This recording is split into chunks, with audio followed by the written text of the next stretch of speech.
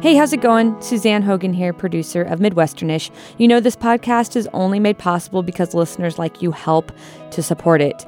So if you want to help us out, go to kcur.org/Midwesternish, kcur.org/Midwesternish, and then click on that donate button that's on the top of the page. Okay, thanks.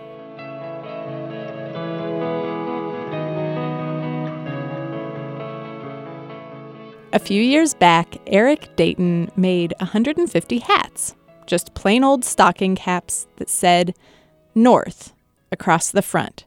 That's it, no explanation, just North. And he put them in his Minneapolis clothing store. People would just walk into the shop, they'd look down, see the hats, and they'd say, yep, I got it. I'm never calling us, the Midwest again. We're the North. I'll take 3 hats. I've always thought of Minnesota as an essential Midwestern state. In fact, the polling geeks over at the data aggregating website 538 conducted a survey on what states are in the Midwest, and 60% of respondents picked Minnesota. For the record, that's more votes than Kansas got. But Eric thinks his state is special, and not just special, he says it's northern. It's cold, it's dark, it's rugged, and he sees that as a point of pride. This is who we are. This is our DNA. He's not alone. What started as a limited run of hats has blossomed into a full-fledged movement. We didn't have to convince people of this. We didn't even really have to explain it. And now, Minnesota wants to break up with us, which is giving some of us an existential crisis. Like, why are we even called the Midwest in the first place? This guy, Tim, from Raytown, Missouri, doesn't like it. Because that's a reference by East Coasters to the fact that we are to them in the Middle West. So it's not a name that we've ever chosen. So maybe we should all think of a new term for ourselves. Since we are not the west of anybody, we are the center of where we live. Ooh, okay, so you think we should call ourselves what, the center? Maybe the center United States? I don't know. It could use a little more punch. Flatsville? Wheat World? I know, that sounds like a really terrible theme park. We'll work on it. From a dot in the middle of the map, this is Midwesternish. I'm Gina Kaufman. On this episode, the North wants out.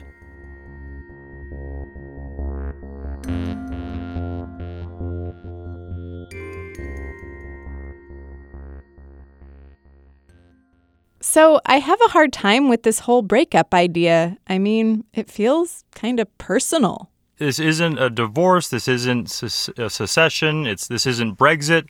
This is about us telling our story in our part of the country. And it's as much about who we are as where we are. Eric was born and raised in Minneapolis. Actually, he's a fifth-generation Minnesotan.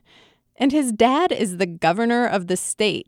So this whole North thing runs deep. I grew up playing ice hockey, enjoying winter, skating outside on frozen lakes, sledding, snowball fights with friends. It also meant I growing went up sledding too, I want you to know. Good. And, it also meant going up to the Boundary Waters and canoeing up there in the summertime and time at my family's cabin. So that was the story of Minnesota that I knew and that I grew up with. Eric went away to college on the East Coast after this cold, lakey childhood in Minnesota, and he quickly learned that the Minnesota he knew was very different from what his classmates imagined. Oh, maybe they'd seen the movie Fargo once and thought they, had it all figured out. Hey, they said they were going to the Twin Cities. Oh, yeah? Yeah, is that useful to you?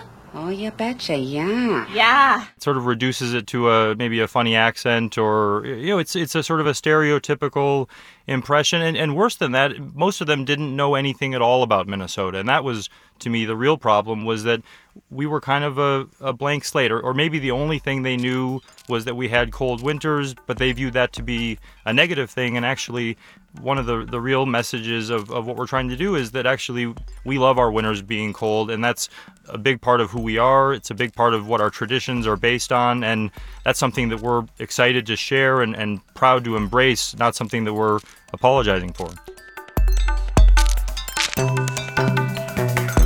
When Eric talks about embracing the crazy-ass cold weather in Minnesota, he likes to call it stepping into the punch. It's a metaphor, I guess, like if you're getting hit in the face, apparently pulling away from the punch hurts more than stepping into it. I would rather not get hit in the face at all. But Eric is serious. He thinks the city of Minneapolis should totally get rid of those wimpy skywalks that keep pedestrians warm. And he started an outdoor festival in Minnesota in the middle of the winter. We've got a great new 10-day celebration of winter here that I helped to create called the Great Northern. It brings together some of our proudest winter traditions, some which... Like what? The St. Paul Winter Carnival, for example, is 132 years old. I mean, this isn't a new thing for us.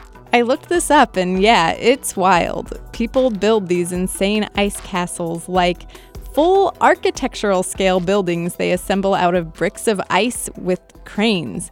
And there's all this weird stuff I don't even understand, like guys in red capes who set things on fire to bring the heat or something. Ladies and gentlemen,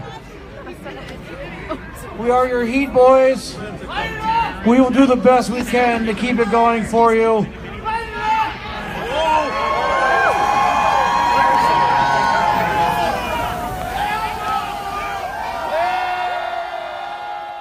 Yep, that's definitely a special Minnesota thing. And we will keep warm air or get warm air here soon. An early spring so we can frolic and swim and fish and have margaritas by the beach. This is who we are. This is our DNA. And so let's own that and let's celebrate it. And so we brought together the Winter Carnival, the U.S. Pond Hockey Championships, which is a great hockey tournament played outdoors on a frozen lake the way nature intended it. Pond Hockey Championships? Well, the quest for the golden shovel has begun on Lake Nokomis. Perfect weather right now. Pond hockey teams from around the country took the ice early this morning as part of the U.S. Pond Hockey Championships. Hey, boy, Eric. So this event just embodies hockey. It's hockey in its purest form. The Winter Carnival, the Pond Hockey Tournament, a cross-country skiing competition, they're all part of this festival called the Great Northern. And yeah, it really sounds like fun. But there is kind of a serious side, and the Pond Hockey Tournament gets at that. The past 3 years, this event has dealt with warmer temperatures and slushy, hard-to-navigate ice.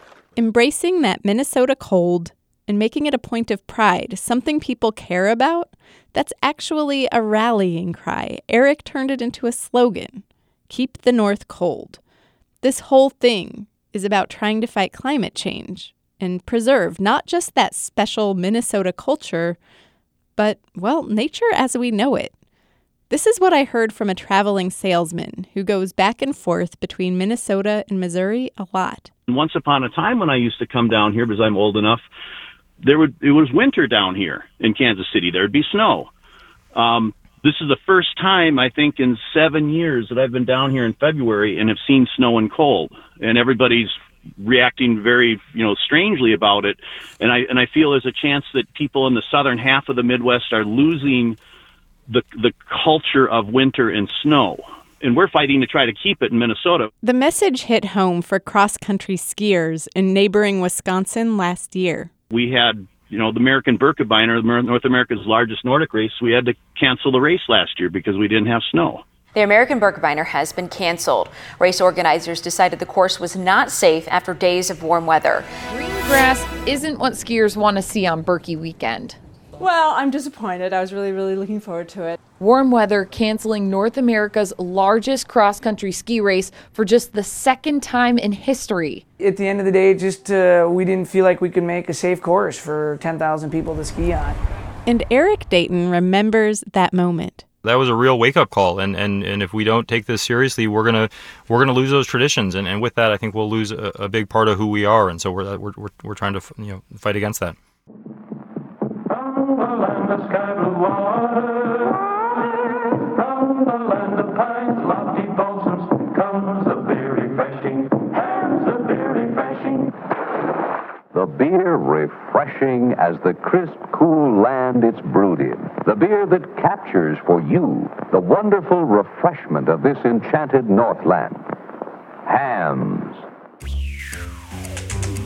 Whoa, did they just call Minnesota the Northland? That was from a commercial made in 1956. I guess this whole idea of a northern culture and even a northern landscape goes back a ways. But if we let Minnesota go, who's next? Will you take the Dakotas with you? I mean, this isn't for me to decide. But as I said, we've seen traction across the border into North Dakota. We've seen momentum and that this resonates in parts of Wisconsin. I've heard from people in the UP of Michigan for whom this feels authentic and that it feels like their story too. Hold up. You can't have Michigan. But Wisconsin really does seem to have its own thing going on. I have vague memories of a trip to Wisconsin when I was a kid. What I remember is this lakeside beach with giant rocks you had to climb over. So I looked up Wisconsin's tourism commercials, and do you know what they're promoting? Not beaches, not even cheese. Something I've never heard of. Supper clubs. A supper club would be an establishment that only serves dinner, not open for lunch, and it's just family run for many, many generations. They're like nostalgic, whole different atmosphere. A nice, quiet, relaxed, place that still gets you a relish tray. It's kind of like bringing the salad bar to your table. It's just a very, very nice place. Very friendly. And the sign says supper club, yeah. Okay, so I get it. The North is different, but I still think Minnesota's welcome commercial for the 2018 Super Bowl was pretty over the top. Oh my God. We're a land of innovators, creators, scientists, and risk takers. We have thriving arts, theater, and music scenes.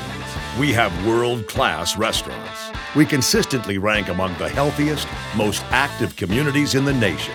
Our businesses feed, clothe, transport, and inspire people around the globe. And we're unlike anyone else who has ever hosted the Super Bowl. We are the North, the bold North, where working hard meets playing harder.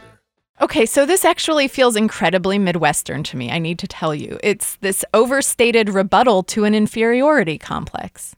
This doesn't, to me, this doesn't come from an inferiority complex. It just comes from, at least for me, a genuine sense of pride and just, the Midwest. I mean, we were the upper Midwest, right? We were sort of, the upper part of the Midwest. And before that, we used to be the Northwest when, the Western frontier hadn't reached all the way to the California coast. And so we've always been described in these relative terms that's really the East Coast, an East Coast perspective on the rest of the country and on us and where we are. And this is about taking control of that narrative and saying, we're going to tell you who we are. We're not going to leave it to other parts of the country to do that for us. Okay, so I guess I just want to say, though, that the idea of overlookedness is, I've asked a lot of different people at this point, what defines the Midwest? And that is the most unanimous, the closest to a unanimous answer that I can get is this feeling of being overlooked, which is exactly what you're expressing. You realize that the argument you're making is what people are saying about themselves in every Midwestern state right now, right? So this isn't just a Minnesota thing. I think it's what perhaps previously was thought of as the upper Midwest is saying, we've got a way that we think more strongly and accurately describes not just where we are, but who we are. And I think that's something that we all need to be thinking about in all of the central states of the country is the importance of telling our story. Because this isn't just about, pride and ego. There's an economic reason for this. We need to be thinking about how we attract talent, how we drive our economies forward, start new companies, attract people to join the ones that already exist. And so I think this is important for a lot of reasons. Eric is a businessman, so he talks about all of this in a very businessy way. But he makes a good point that the Midwestern states are held together as a region by a very flimsy narrative thread. The New Yorker published a humorous list of collective nouns. A group of ants is a colony, a group of sparrows is a host. The list got snarkier and snarkier as it went on. A group of millennials is called brunch, etc. Toward the end, it said, a group of angry states you can't name is the Midwest. It's sad, but do you have a better definition? There is a lot of diversity in the Midwest. And when that all gets lumped together into sort of one collective identity, all of those stories get washed out. They all get lost. And so this isn't about, each state having its own micro identity. There's no single state region here, but as I said, we see this resonating in other states around us, and I think there is a shared experience, and that becomes a strong story. And then I think, by all means, the Midwest has its story to tell and needs to fill in what it wants the rest of the country to know about not just where, but who it is. Maybe my little corner of the Midwest, here where Kansas butts up against Missouri, maybe we're just going to have to let Eric and his northern states go. We'll have to go our separate ways so we can find out who we really are on our own. Can we stay friends? Oh, of course, and I think hopefully we'll all emerge stronger as part of this effort and be doing a better job telling our stories to the rest of the country and making sure they know all the great things about your part of the country and mine. Don't worry, we just need some space. It's nothing permanent. We'll be back.